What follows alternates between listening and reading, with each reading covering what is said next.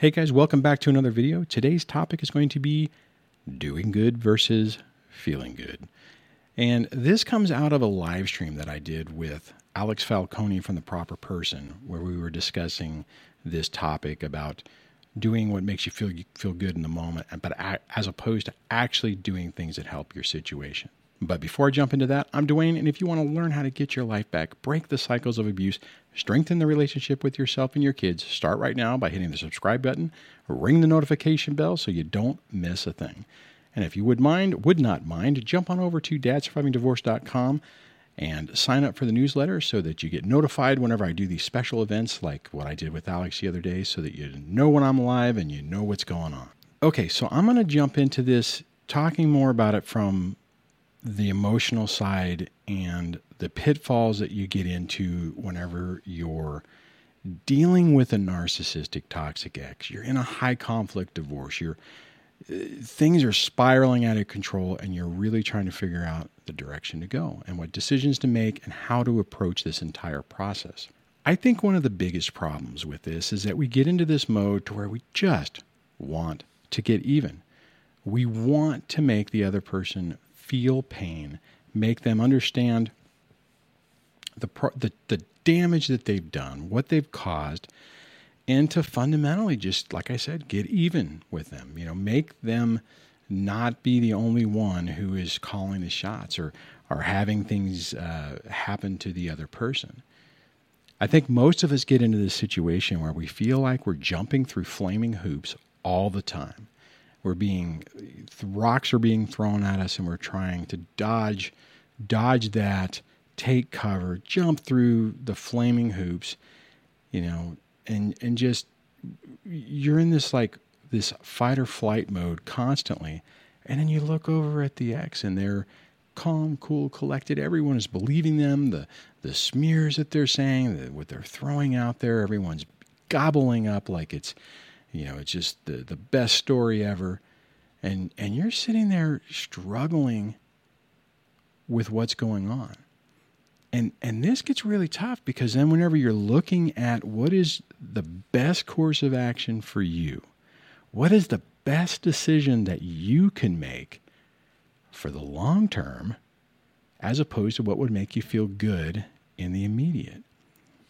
And oftentimes what happens with this is we lash out.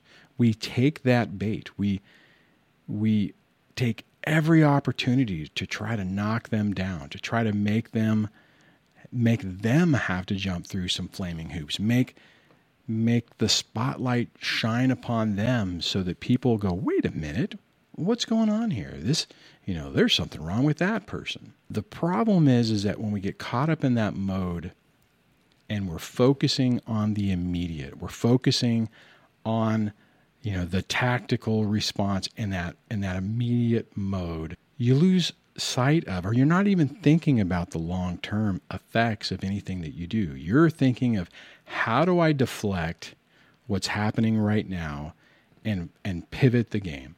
The problem is whenever you do that, you're effectively playing checkers instead of playing chess. You're not playing a strategic game. You're playing a game just on the immediate as what's going on. Now, I get sometimes you have to do that. Sometimes it's really important to respond and deal with things in real time. The problem with that is that you can get yourself in a situation to where you're not looking at the bigger picture and the long-term effects of what that decision, what that action can really do. What I've seen often on this channel, and which is really unfortunate, is someone will lash out in the moment just to try to even the playing field, and they make a critical mistake that costs them dearly. I've seen this with both men and women on this channel who have said the wrong thing, either via email, either in person, over the phone, in text, where they say something that causes the other person to be able to use that communication against them. And typically what happens is it boils down to typically a threat or a perceived threat, or even a comparison of, well, good thing I'm not this because this might happen. and you're trying to deal with the situation in that immediate mode to get them to recognize what they're doing. Most of the time, it's one of two things. Most of the time, I think it's done in a way to where you're trying to make a point about this whole process being stupid. Or the other part of it is you're just so angry that you say something in the heat of the moment, you take the bait, you fall for the trap, and then they play the nuclear card or their silver bullet or whatever, however you want to describe it. And ultimately what happens is they use domestic violence type worries or concerns or your violence potential, and they are able to paint a picture that you're a scary person. And they are then able to use that to affect custody, affect visitation, and pretty much torpedo a lot of the things that you're trying to do. It is critically important. Let me state that again. It is critically important that you focus on the long-term goal of what you're trying to accomplish, as opposed to that immediate feel-good reaction that makes you feel like you get a release now. You really want to be playing the long game or chess. You want to be playing, and I hate to say playing because I mean this unfortunately is kind of a game. It shouldn't be, because it's so damn critical, and it affects you, it affects your children, it affects your future, it affects a whole laundry list of things. So it's not a game. It's incredibly serious. Whenever you get caught up in that, you can lose sight of that. You can, and I made my own mistakes. I said the wrong things at wrong time. I approached things the wrong way. It's really tough to be able in the immediate situation, for lack of a better word, when you're in the middle of the active garbage going on, to take a breath, to calm yourself down, and to ultimately ask yourself, how will this choice that I'm making today affect next year or the next 5 years? Instead of thinking about, how is this choice going to affect tomorrow or today? There are times where I've said things just to get back at the ex, just to make myself feel good in the moment, that have not cost me as dearly as what I was talking about, but they still cost me. There still was a cost to that. One of the examples that I've utilized or used before on video was that one Christmas where I made the mistake of telling the ex, and this is partly because she wasn't leaving the state for that particular trip, and she's like, would you like to see the kids for a few hours over Christmas break because it's such a long time? And this was right around the time that the therapist was telling me about how bad things were over at Mom's, and how tough the kids had it. And I remember having that conversation with the therapist saying, well, are you going to write it down? Well, no. Well, I mean, you're telling me stuff I already know. I mean, I ain't going to change anything. I'm not going to, I can't do anything. It's not like I can call her and get her to become a better parent. And the mistake I made during an altercation or an interaction that I had with her, and there was a bunch of other things going on, is I took my finger and I crammed it right in her eye and basically said, well, I don't want the kids to come over to my place after talking with the therapist. Your place is so bad, and if they came to my place for just a few hours, it would make it harder for them to have to go back to your horrible place. I literally said that. Now my shining moment. This was pre-DSD. I would not recommend anyone do it. And I paid a cost. And actually, it wasn't so much me, it was the kids. Because whenever that holiday came around and they spent all that time with their mother, and when they came back, all of them were adamant. Daddy, there is no difference. It's exactly the same. There is no difference between your house and your environment, Mommy's house. And that was the worst Groundhog Day experience that I've had throughout this entire divorce process. And I felt horrible because I knew that I had made a colossal mistake. I knew that a lot of the gains that I had made had been erased.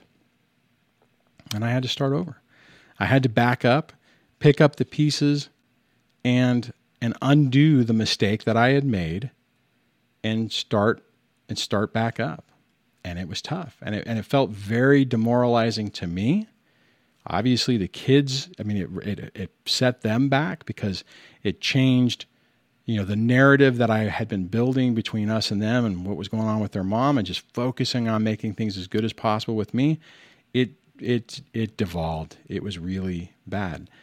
I got sucked into the trap of lashing out and taking the bait of trying to get even, trying to make her feel some of the pain, and it didn't help my long-term plan. That decision, I had not thought about what the effect was going to be long-term. It wasn't even next year. It was more of, within the next few months. I was just caught up in being so angry and so frustrated and so sick of it, just sick of the crap, that when I had that opportunity to do something that made me feel okay in the moment, I took it, and everyone paid the consequence. Thank God she didn't play the card to where that she was scared of me or needed a restraining order. Fortunately, in my situation, the ex never did that. I think partly is because in my particular career, that would be a career ender, and she needed me working. She needed me, paying the bills, so to speak. So I think that was a benefit in my situation.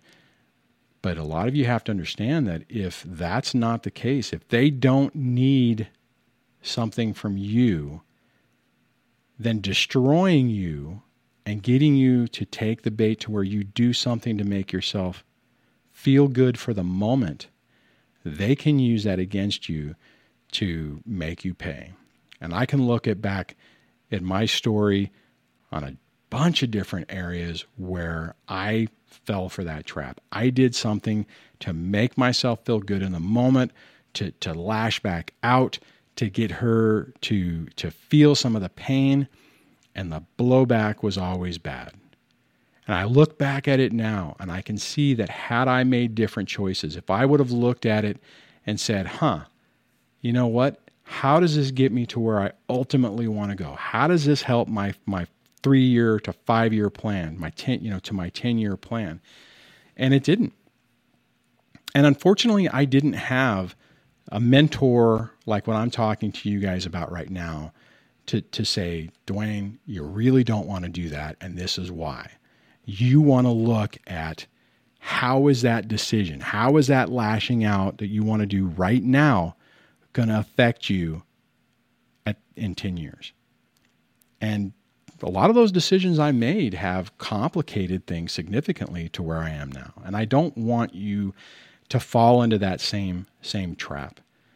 And it's pivoting your focus to look at the long-term effect of your decisions. And that can be incredibly tough because, to be perfectly honest, when you're in the middle of this and you're thinking about long-term, all you see is more pain and suffering. And it's hard to see that there's the light at the end of the tunnel, the positive effects or the positive direction your life is more than likely going to take, as long as you don't make colossal mistakes, to be better positioned. And to be perfectly honest, had I made all kinds of different decisions that were more strategic and long-term, I would have been much better off today. I'd be better off financially. I'm doing pretty good emotionally. But I think where I am emotionally today, I probably would have been able to get to this point maybe 3 to 4 years ago. And then I would have had this last 3 to 4 years building upon that and even be farther along than I am today. If you are struggling with this and you think you could use some help, you can schedule a coaching call with me over at dadsurvivingdivorce.com/coaching. And we can work on the specifics of your issue. Bottom line, the key on this is pivoting your focus, like I just mentioned, to the long term. It's really tough whenever you're struggling with all the pain you're dealing with and you feel like there isn't a future. And that was partly my problem, is I would look at the situation and all I would see is all of this pain and bitterness that I was still dealing with, as opposed to seeing, okay, you know what, if I make the right decisions, I can undo the parental alienation. And I ultimately was able to do that. You guys know that. I can make the decisions to where I build my relationship with my kids so that's rock solid, and she wouldn't be able to do that, and your ex wouldn't be able to do that. I also would have been able to make decisions, better financial decisions, that would have positioned me better today, which would have given me a huge amount of flexibility in my life. I mean, I'm doing okay, but I'm still struggling with things, and a lot of that's based off those decisions I made in the moment to make me feel a little bit better, to lash out at her, to prove to her that I'm not, doing, that her shenanigans aren't affecting me, which they were. And I wanted to show that I could still do things and my life wasn't being affected. And it was all the wrong focus, right? It was to make me feel good in the moment, to lash out at her, and it negatively hurt me for the long term. And now I'm having to pay the cost, and I'm having to work out to do that. So on that, hopefully you can think about that and hopefully make decisions that help you strategically instead of tactically for the moment. On that, I will catch you on the next video, and I hope you're doing okay.